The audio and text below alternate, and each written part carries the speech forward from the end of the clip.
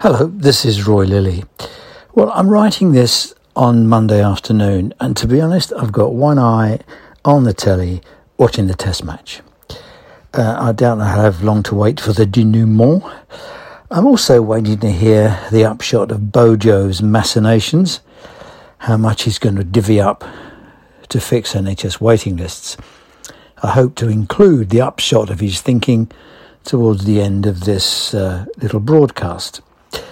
I'm waiting, millions of waiting for the NHS, so it seems to be like a good idea to have a conversation about waiting. It's dangerous to second guess what the public want from the NHS, observers, relatives, carers and users. If it's possible to encapsulate what they all want in one epithet, I'd put my money on peace of mind. The peace of mind that comes from knowing the service is there when you need it, you'll be safe, and the people looking after you will be kind. Of it all, being there when you need it is probably the most important. Waiting hours for an ambulance, queuing for A&E, waiting for a care package, travelling around the country for a mental health bed and hobbling about waiting for a hip. It's all an ugly fail. If anything will break the love affair the public has with the NHS, it is waiting. The one key determinant, the man in the street measure, the yardstick, the family conversation, waiting.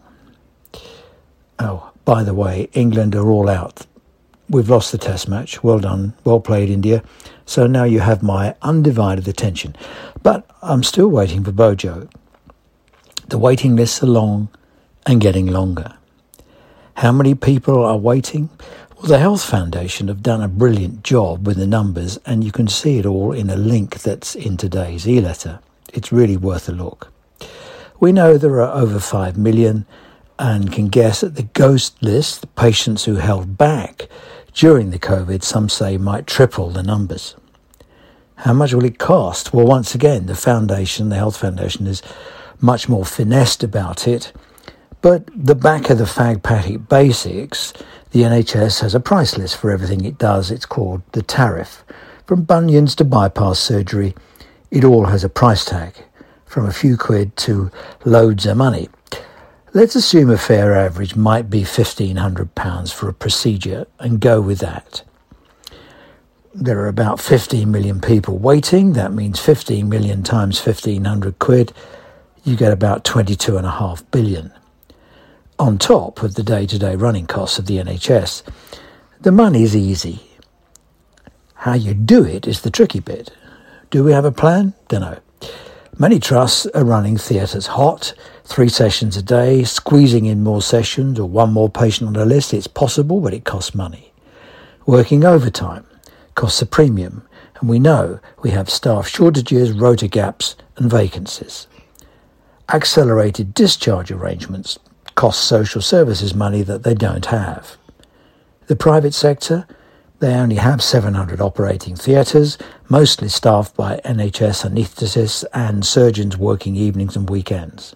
Most don't have an ITU for emergencies, and anyway, they're all busy earning premium rates from patients fed up with waiting for the NHS.